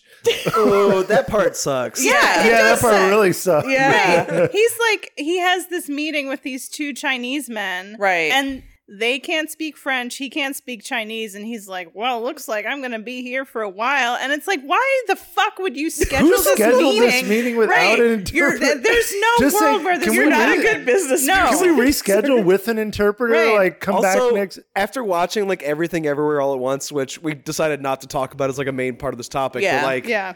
it was like a racist, So racist. 30-second version of that movie. Yeah. Totally. It was played for humor that they couldn't speak Right. French. And it's Because like, isn't there a point where they're both like, who speaks French? They're both like pointing at the other And guy. what's so funny is hilarious. there's no other jokes in this movie to be found. This is the only joke. It's billed as a romantic comedy. No, it's not. I swear to God. It's not.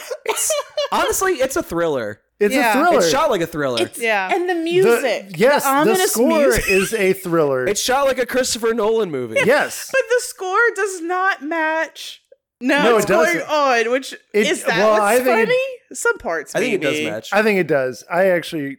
I but feel like we'll it's a get little into it. too aggressive. Like it's a little too like, and it's I Yeah. think the tension and the drama gets there. I don't know. my I don't God. want to like preempt your Yeah, plot no, synopsis, but I do. Okay. I think I will end up agreeing with Right. Brandon. This a little fucking bit. tax auditor who does not know how to do his job, clearly, because you should have somebody who can speak the language of your language, client. yeah. frustrating. Before you there's meet the with thriller them. tension. Right. Like, Yes, you're that's so bad at your job. that's the He's a scary part. bad tax Bad auditor. tax Yeah. auditor, and he's a bad lover too, apparently. So they miss each other, and then she goes back to her husband, who's a dud, and is like, "Oh no, I guess we're gonna move to Minneapolis now." And they go to Minneapolis. From Paris to Minneapolis. Oof. Not a good. As someone who's familiar with Minneapolis, Oh, okay. it's a nice place. But she's like, "Oh, it's such a It's- big city." Still Like, a downgrade. yeah, well, Sylvie and her sister Sophie, who Sophie is Chiara Mastroianni, and which is her mom is Catherine Deneuve, and 3 powerhouse French actresses here. yeah. and Catherine Deneuve is in the film as her mother, right? So Sophie and Sylvie have like this antique business, and so Sophie is, and they're very close. So Sophie's like kind of like sad that her sister's gone and not there, and he, tax inspector Mark, I think his name's Mark, he's so boring. So boring. 3 like amazing women and the least interesting man in the world. Yes. That's right. Like Right. you're gonna fall in love with this Like, guy right. after like hanging out with a couple of hours. He's barely alive. Falling apart. But this is somewhat a commonality in a couple of French, like a good bit of Yeah. French films where you have these beautiful women who are like powerhouse actresses, and there's just like dud of a dude. That's heterosexuality in a around. nutshell, Yeah. actually. It's like goddesses walking the earth and then total duds on their arms. Right. And I do think this actor is well known in Yeah. France from what, but I don't know if he's like I'm a just leading saying, man type. there- But It's not a rom-com guy. I don't want to preempt you either, but there is a scene with Sophie. She falls in love with him after a very brief period, and she's in the movie theater with her boyfriend, and she's like, I have to leave you. I've met someone else. And it's just like, this guy is not the kind of guy that you leave your boyfriend for like No. a day after meeting I him. love that scene. I think that's like an incredibly tense scene. Yeah. Maybe it doesn't make sense in the larger drama of the movie, but like as a lifelong coward, the cowardly move of like breaking up with someone in the middle of a movie in public, and then in the movie. shushing them when they try to talk back. When you're like, I've fallen in love with another man, and he's like, but wait, what? How long have you known this guy? He's like, shh, shh. People are trying to enjoy the movie. I thought that was a great, yeah. brilliant, like passive aggressive Yeah. move right there. Are you crazy? Don't talk. So the boring Love her. tax guy is doing tax work with their antiques business, and then they meet and they become romantically involved. And I don't get the pull of this guy, but she is like head over heels, and they get married. And then if you're ever dating someone, always look at their family pictures in the staircase, because that's what he does. So he starts dating her, and then he hears her talk to her sister Sylvie, and he's like, oh. So he's starting to have like another heart attack. He's had like 10 by now. And then he starts to look at the family staircase of pictures, and oh my God, it's Sylvie. So that's the 3 hearts. That's all 3 of them. And he decides to marry her anyway, so that he can like bring Sophie to the wedding from Minneapolis. And He be can- closer to her. Yeah. Yeah, it's so sick. And then they have a child. Yeah. Ugh. And then they have this like, I didn't find it to be like a passionate love affair at I think all. it is. I don't know. I think I it's just didn't like- pick up I think on what it. it's supposed to be is I think the it's supposed to tension be, but I didn't buy between it. intense, immediate attraction and like a fiery, burning passion versus a slow simmering, reliable romance. Yeah, and that's what the 2 sisters are supposed to represent. Like, I get it, but that guy did he's not. bringing nothing. Like, I'm Right. like, how could anyone have like this passion inside of them for him? If he was like Richard Gere Or something, right? I would get it. Yes. If he was like any number of leading man, like I agree with Brittany. It was like that guy, Right. Like really? And then he's like, he walks slow, and then he has this like pot belly, this old man pot and he belly. has heart attacks at random. Like, Heart attacks all the time. Yeah. And in the beginning, when he first meets Charlotte Gainsbourg, it's like supposed to be this before sunset situation where they like meet and they're wandering the streets together, but their conversation is just like not very interesting. Yeah. Kinda. I mean, Brandon. they're not three. Okay, I think this movie's pretty good. I don't think it's great, but I think it's pretty good. Okay. But like their conversation is very mundane, and you're right about that. But like they recognize something in each other physically. Yeah. And he's like, I can tell you're like also hurt. Maybe he's not selling it as an actor. I don't know. But I get the dramatic setup. You know, like there's something like about this drama and like this love triangle that like actually works for me on the page, even if the actors aren't selling the chemistry. I struggle with it tonally at first because, like you were saying, like it felt like a romantic comedy situation, but removed of all romance or comedy. It's shot like someone's about to get murdered, right? And it's shot like a David Fincher, and it's got like the soundtrack is very ominous. I'm like I thought okay, Charlotte Gainsbourg was going to pull out a gun at any moment. So like, okay, this is actually kind of like a dark drama thriller, and it does sort of reach that moment towards the end where they're like running off and they're like having sex on like the side of the highway. They're so she's always running away from him. Yeah, and like that's where it started to click, like what the tone of it actually was. I think it built a lot of tension up to that point too. Like, when he forces the reunion at the wedding, the camera keeps panning towards doors and hallways, like waiting for her to enter the scene. And like, there's a lot of whip pans throughout up until that moment, like looking for her, and she's not there. And there's a lot of like visual tension in the filmmaking. I get it. And then also after they get together and after that like Cronenberg crash fuck on the side of the highway, there's like a lot of shots over cliffs and over balconies where you feel like a character is gonna like not be able to take this tension anymore and like kill themselves. Nothing ever comes of that. No. But I can't say I wasn't like on the edge of my seat waiting for something like that. I kept thinking that somebody was going to commit suicide or do like a murder suicide. And that's just in the visuals. That's not in the dialogue. I liked it. Yeah. I didn't hate it. I just don't think it did what it was trying to do. No. As well as it could have done. It's not a great and it's this work of art. I like the tension in the scene where they're sitting across from each other having dinner and she's like avoiding eye contact, and there's like then they finally make eye contact and like there's some electricity there. Yeah. I do want to push back a little. Like it doesn't work for me. Like it's a mess. It's a mess because again, the situation is a rom-com, but it ain't funny except for the scene where it's trying to be funny with the Chinese. Oh, the racist scene. The racist scene. It's like, okay, you're trying to be a little funny, but not, and it's like not really sexy. It's dark, but nothing really happens. There's no, it just like, it was a messy. There's narration out of nowhere. Yes. In the middle of the movie. Hated that. I love watching them like eat in silence. The plate with like, it's like a leaf and then like a little potato. I will say I can watch Catherine Deneuve like walk around with a cigarette and say nothing for hours. That's like true. she carried most of this movie. So many cigarettes and so much eating in this movie. Yeah. Great. Okay, this is comfort watching for me in a way. Where like every year at Britannia Uptown, there's the New Orleans French Film Fest. Yes. And I've taken y'all to some screenings there. And every year I go, especially when I used to be a subscribing member to the New Orleans Film Society, which I've not been able to afford for a minute, but I want to get back to this, where like you go to the festival and you want to fill your docket with stuff. So like any movie with a certain actress in it, and I want to name Charlotte Gainsbourg, Marion Cotillard, Catherine Deneuve, Isabelle Huppert, the recognizable French actresses.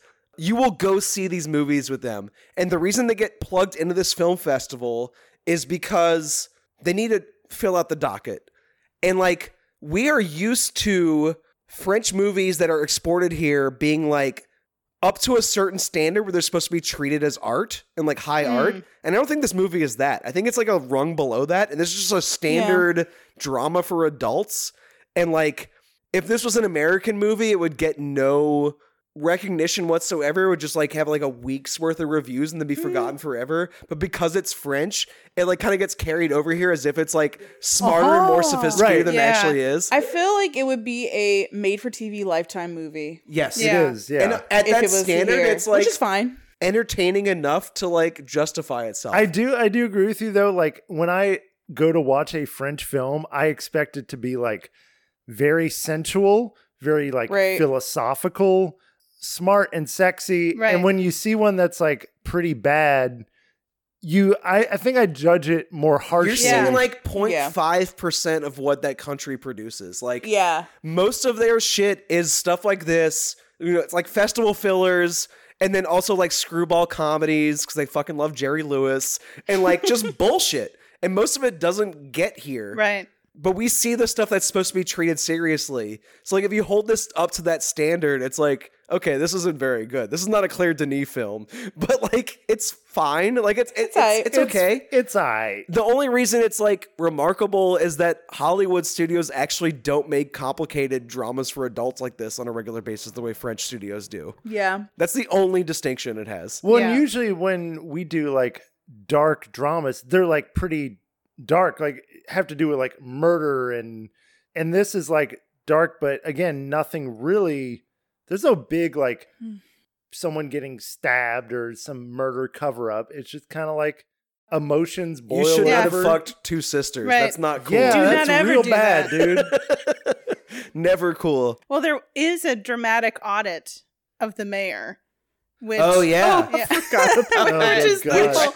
Is like the linchpin of the tax. Like, I don't want to call it a metaphor, but like the reason to bring taxes into it is Yeah. the concept of cheating. Right. Like he finds something fishy in the mayor's finances, so he decides he's going to investigate him. And they have these two scenes together where they're like very clearly connecting the audit to the personal problems of the auditor. And the first one is like, the mayor's like, why would I throw away a thing that I've worked for so long for? Like, I have so many good things. Why would I throw that all away? And the auditor is like, men have these reasons for doing this. So it's like, throwing away this relationship that he's had for a long time for this like hot love affair. And then the second time they're talking about cheating and like how like everybody will be held accountable for cheating. So it's like his guilt is manifesting in this like audit of the mayor. Yeah. Like the concept, the way they've floated is like everybody cheats. Right. In taxes and in love. And it's like, that does not work, actually. The more you think about it, it's like, actually, no, both of y'all are scumbags. Yeah, and like, I actually don't do either. So. Yeah, y'all are like villainous in two slightly different ways. Check themselves. Right. Yeah.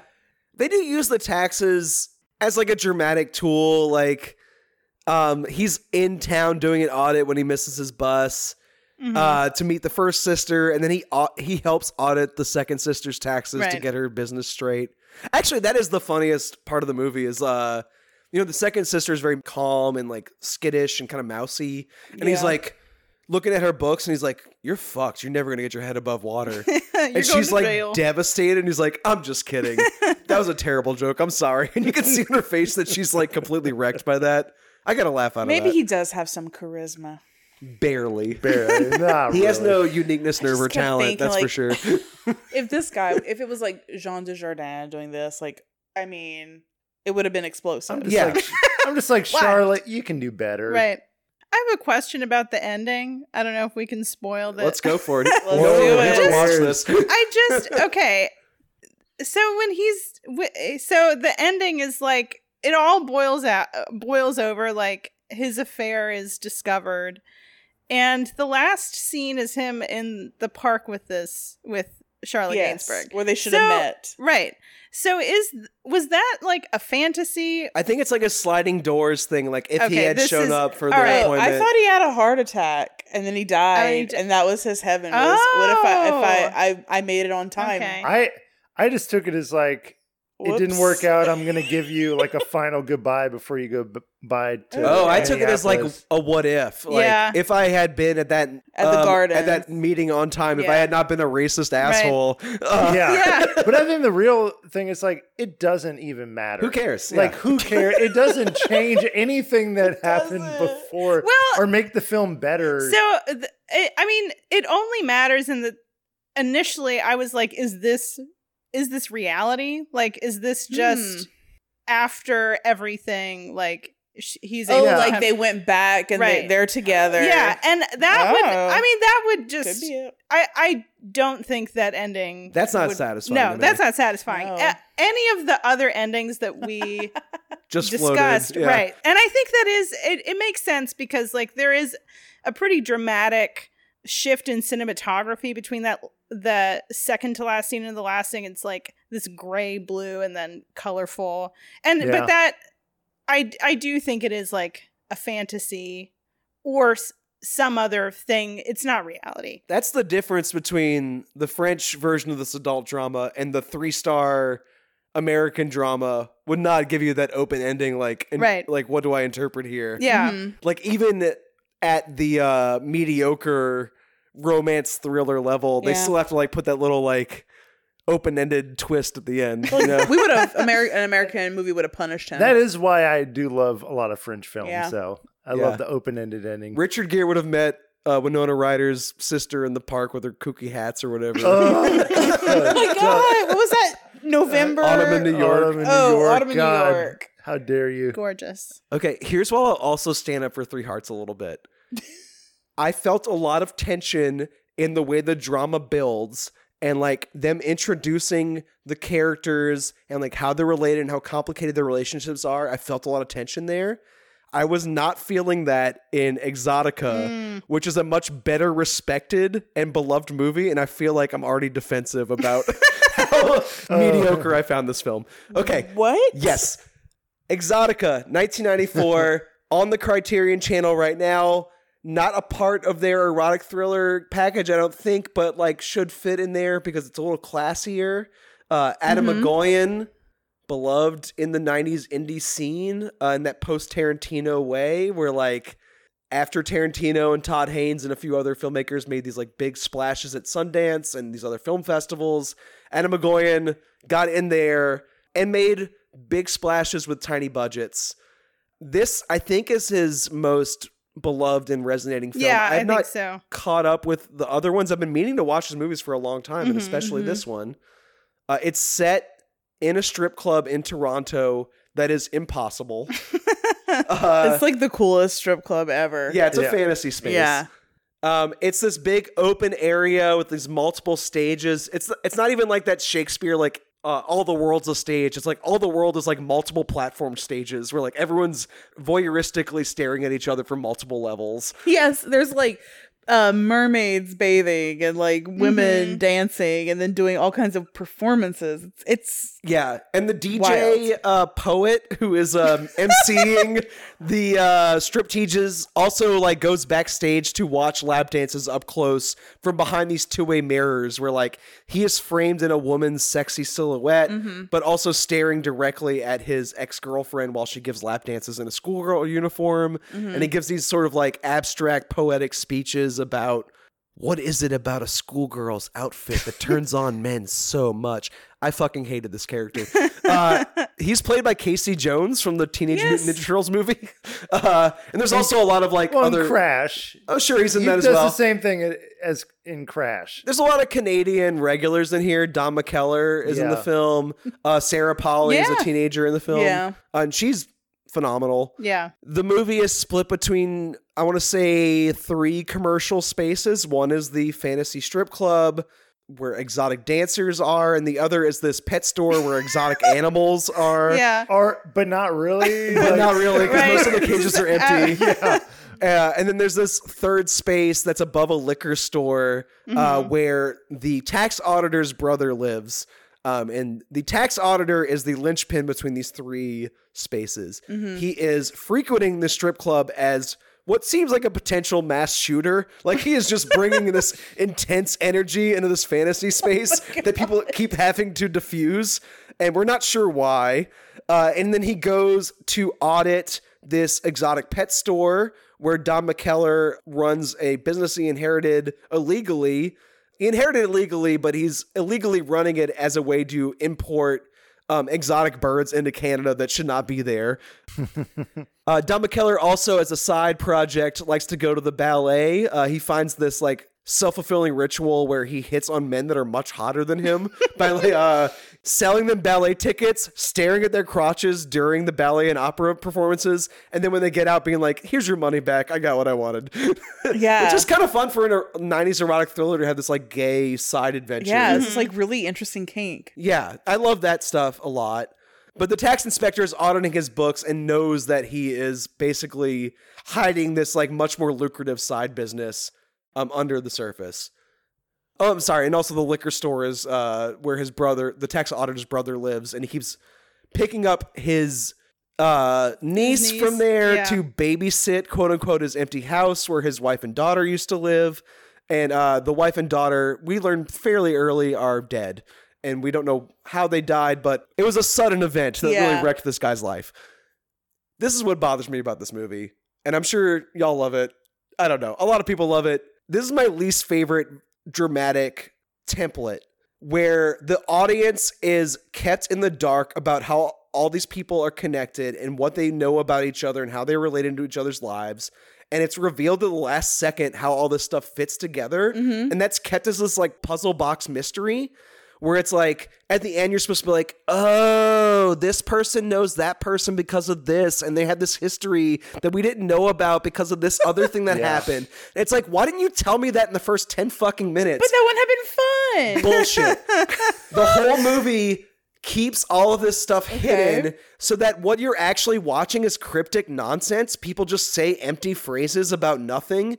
And like, I don't have any way to care about any of these people until the last 5 minutes. So I would push back on that a little bit, just in that, like, the filmmaker that this reminded me of the most was Almodovar. I think in Almodovar's movie, he kind of does a similar thing, but the reveal, it deepens all these where you're like, oh shit, like it's adding complexity to this story and the narrative. I actually tend to agree with you with this movie where why would I rewatch it? Yeah. Like, that was my problem. Is like, how could I rewatch it? The fun of the movie, and I did have fun with it in the beginning, was like, man, this is weird.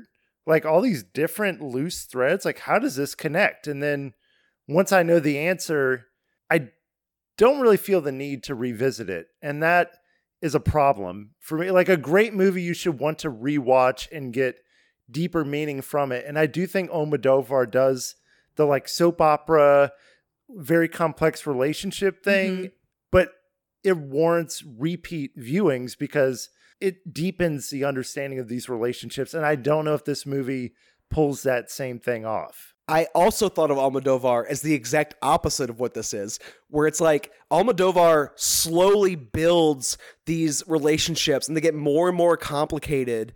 And like they build to an emotional crescendo where the audience has actually gone step by step to see how these lives are interconnected. And then when it gets to the emotional impact at the end, you're like, I can't believe he has subtly built this complex web where this person knows this person this way. And it's like all interconnected in this like really intricate, well thought out, well planned puzzle. But I've seen the puzzle being built and like I felt it.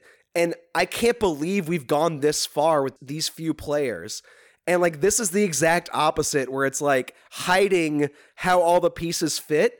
And then when you actually see how they are connected, it's actually like nonsense and like doesn't make any sense that we're like, if the movie was actually shown to you in a sequential linear order, there would be nothing to it.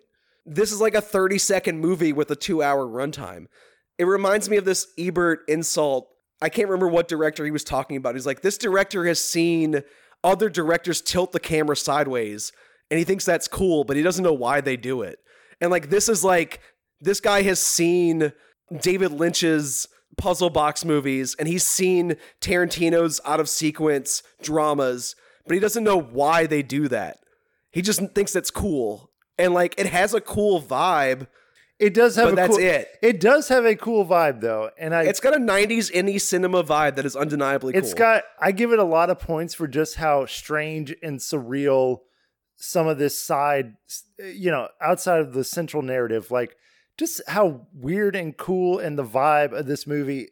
It gets points in my book for that. It's got ambiance. It's got a Leonard Cohen strip club. Everybody knows. Everybody knows. I don't know if like it's just my experience with it, but it made me question like assumptions that I have. But I feel some of them are still valid. Like in the beginning, like I thought that guy was a pedophile. Like I think that was part of the implication. Yeah, like there's something about the schoolgirl thing, and I'm like, and he keeps giving Sarah Polly money, but we don't really see what their interactions are. I thought he was like giving her money because he was like having sex with her or something like that, and then he was getting his rocks off. Like I kept like, was he going into the stall to whack off? I think he was going in the stall to remember his daughter's death. So that's what I thought. I thought like, oh, he's going in there to whack off and he's like, I'm going to protect you. And that's his thing. And I'm like, oh, this is gross.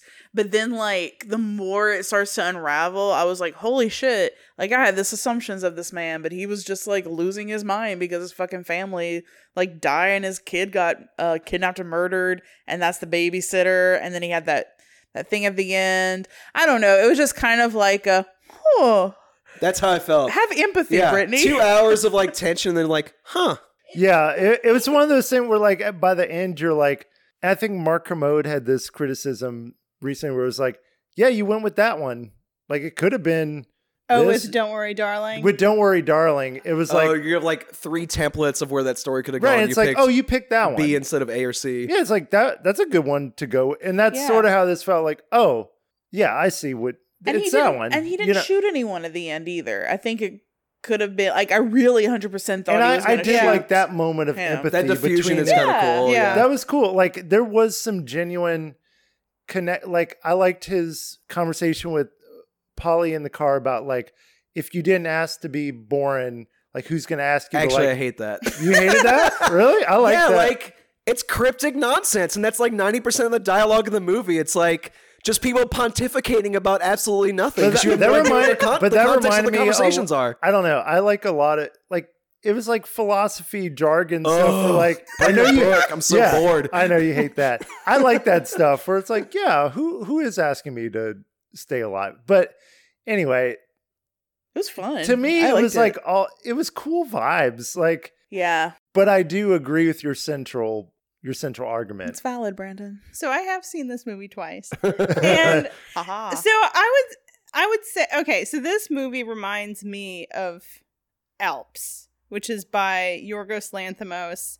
And not like aesthetically or in terms of like plot revelations, but in the mechanisms of transactional relationships and like how important those become when you lose interpersonal relationships. Mm-hmm. And so beyond Exotica being this like it's like it is absolutely beautiful. Like the spaces in this film are incredible. I love the strip club. I love how like deeply fantastical the theme of the strip club is. Mm-hmm. But like I didn't really care that much about what the central mystery was. Like I was so interested in all of these little relationships that are formed by people that are like essentially in pain. Like this lonely guy who has this like decrepit ass pet shop, like kind of like buying a few hours of time with men that are way out of his league.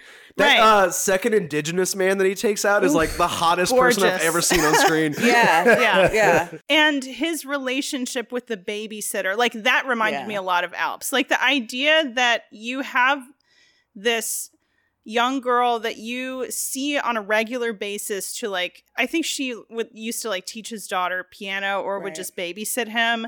And it's like, I have this ritual with you, but it only means it has one meaning in the context of my life. And now my life is gone and I like have to maintain that. And I have the resources to maintain that. And like how that changes the relationship in a way that's like really uncomfortable for her.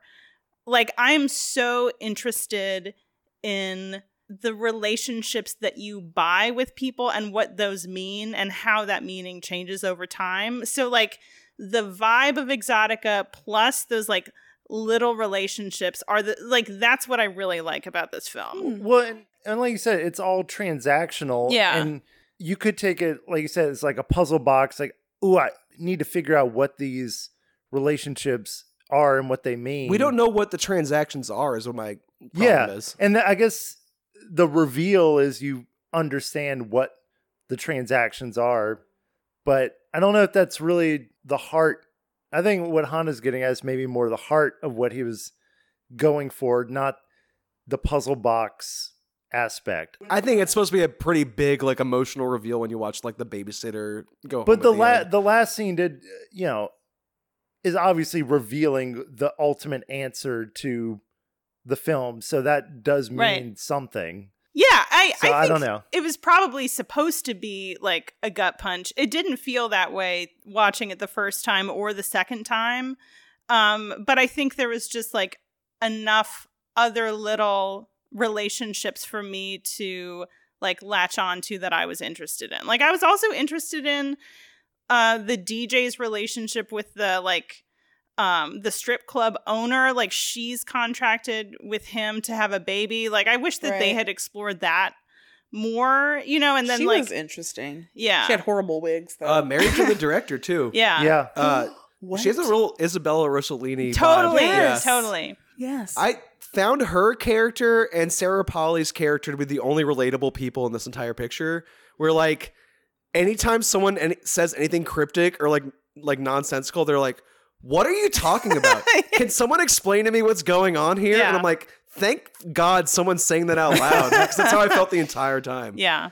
I do think you're right about the transactional rituals in that, like, even the way that taxes and tax audits are like leveraged in this film, it's like weaponized in a way that maybe I can't think off the top of my head that any of these other ones are, where like he uses his power as a tax auditor to get him to help commit murder. To get this guy to like very lure out his unethical. enemy into a parking lot so he can shoot him. That's not ultimately what happens, but like it is a transactional relationship, this like tax auditor versus like someone being audited. And then there's the moment where so the auditor is kicked out of this club because the DJ convinces him to touch the dancer that he comes in to see. And there's a line that like really grossed me out where they're asking him about why he does it. And he was like, "I would be disappointed if she did because she wasn't raised that way." Like that was shitty. Anyway, so he bribes this guy or blackmails this guy into going into the club and asking her why she thought he had touched her. So he's being blackmailed to go in and talk to this woman. And she's treating him like a client because that is what he's presenting as. And then he's asking her these questions about her relationship with this man. And at first she's like, "Why are you, like, you're paying $5 an hour to, or, whatever amount of time, It's like 90s money, $5. Yeah. But still, even in That Yeah. would have been like $12 in 90s money. that's so not- cheap. Right. for a strip club. Yeah. Yeah. And she's like she kind of doesn't believe that he's here to. So everything about this interaction is contrived on both ends. And then she starts talking to him, and I don't think that she's a great actress necessarily, but in this scene, I did feel like a genuine kind of vulnerability that she doesn't have with anybody else. And like, even that was interesting. Like the way that a transactional relationship can be turned into something else just because you are two humans. And then it's still like, I can't remember if he does end up paying her, or like, I think he she tries to, like, people keep trying to refuse money from other people. I don't know. I mean, I just felt like money changes the way that we relate to each other so much, and it muddies so much of our interactions. Like, I don't know. I do think that there were some really cool moments like that in the film. I don't want to say that I didn't enjoy the movie. I think it's pretty good. It's just like a plot structure that I tend to buck against every single time it comes up. Yeah. And even in that scene, I think like proves my point, which is like part of the tension of that scene is that we know he is gay and has no sexual interest in her. And that is context to their relationship. We know why he's there. We know what he's trying to get out of her for someone else's benefit. Mm-hmm. We don't know what her relationship is to this other person, but like there is a lot of context that creates tension there. And like a lot of the lead up to that scene, I don't know why people have this tension. So I don't know why I should care what their issues are with each other. Yeah. So I have a quick question though, because we were talking about Innis Main at the very beginning of this episode, which again, we were talking about like it presents as like a puzzle box, but then you realize like there is no puzzle to solve. And like I think David Lynch's movies, That's what I thought this was like more pulling from. Yeah, do that too. Would you have preferred if none of this was answered? Yeah.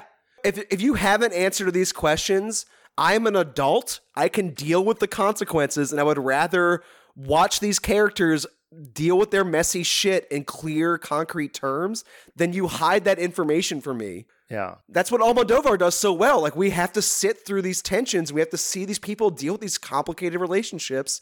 And, like, the more complicated it gets, the more impressive it is that he, like, wove these intricate webs. And, like, if there is an answer, tell me up front. I'd rather sit in the tension. Or just don't tell me If at all. there is no answer, that's fine. But, like, if you're going to withhold that to the last second and that's that was what was going on. How was I supposed to know that? It's not a murder mystery. You're just, like, pulling information and obscuring shit for no reason. And, like, if you told me that up front and there's no tension, that's a problem with the movie and not a problem with me and my understanding. I don't know. Yeah. I'm frustrated with this plot structure. I think it was a lot cooler maybe back in the 90s and 2000s and maybe early 2010s where, like, there were a lot of Ebert called it hyperconnectivity movies. I called it everything is connected films where, like, there are 30 different characters who are all intricately like connected. Crash. Exactly like Crash. Me and You and Everyone We Know is one I was thinking of as well. Oh, Crash is an egregious example where it's it's like a bad movie. Oh yeah, he tried to rape her, like, and we get that reveal at the very end of the film. This is a better movie than Crash. I'm not. Well, yeah, of course. But I get your point. Yeah, I think this movie was a more novel experience back when that was like a new concept, and like by now it's like I'm already fed up with that being run into the dirt. That, like, I can't go back and, like, feel wonder watching these, like, how are these people connected? Like, I've already gone through this mentally. I wish I had seen this in the 90s as a teenager. I would have loved it. Yeah. I still admired it for its surrealism and its humor. It had some very funny little moments, too. It's fine. I don't know. I just came in defensive, and like the difference between this and Three Hearts is like Three Hearts is a movie nobody cares about, and this is a movie that people love, and like I think they're equally okay. Yeah. But like I'm coming in like a little harsher on this one. A taxing woman. That's the gem. Of all the movies we watch about taxes, that's it. Just a bureaucrat good at their job and loves what they do. It's the best movie, and it's the most... Maybe not the most about taxes, but it's equally about taxes as The Laundromat, and it's way better than The Laundromat. The Laundromat is the most about taxes and the worst by a mile. Would you rather eat a bowl of ice cream or a bowl of dog shit? I think Exotica is definitely the least about taxes, right? Like, yeah, I would say so.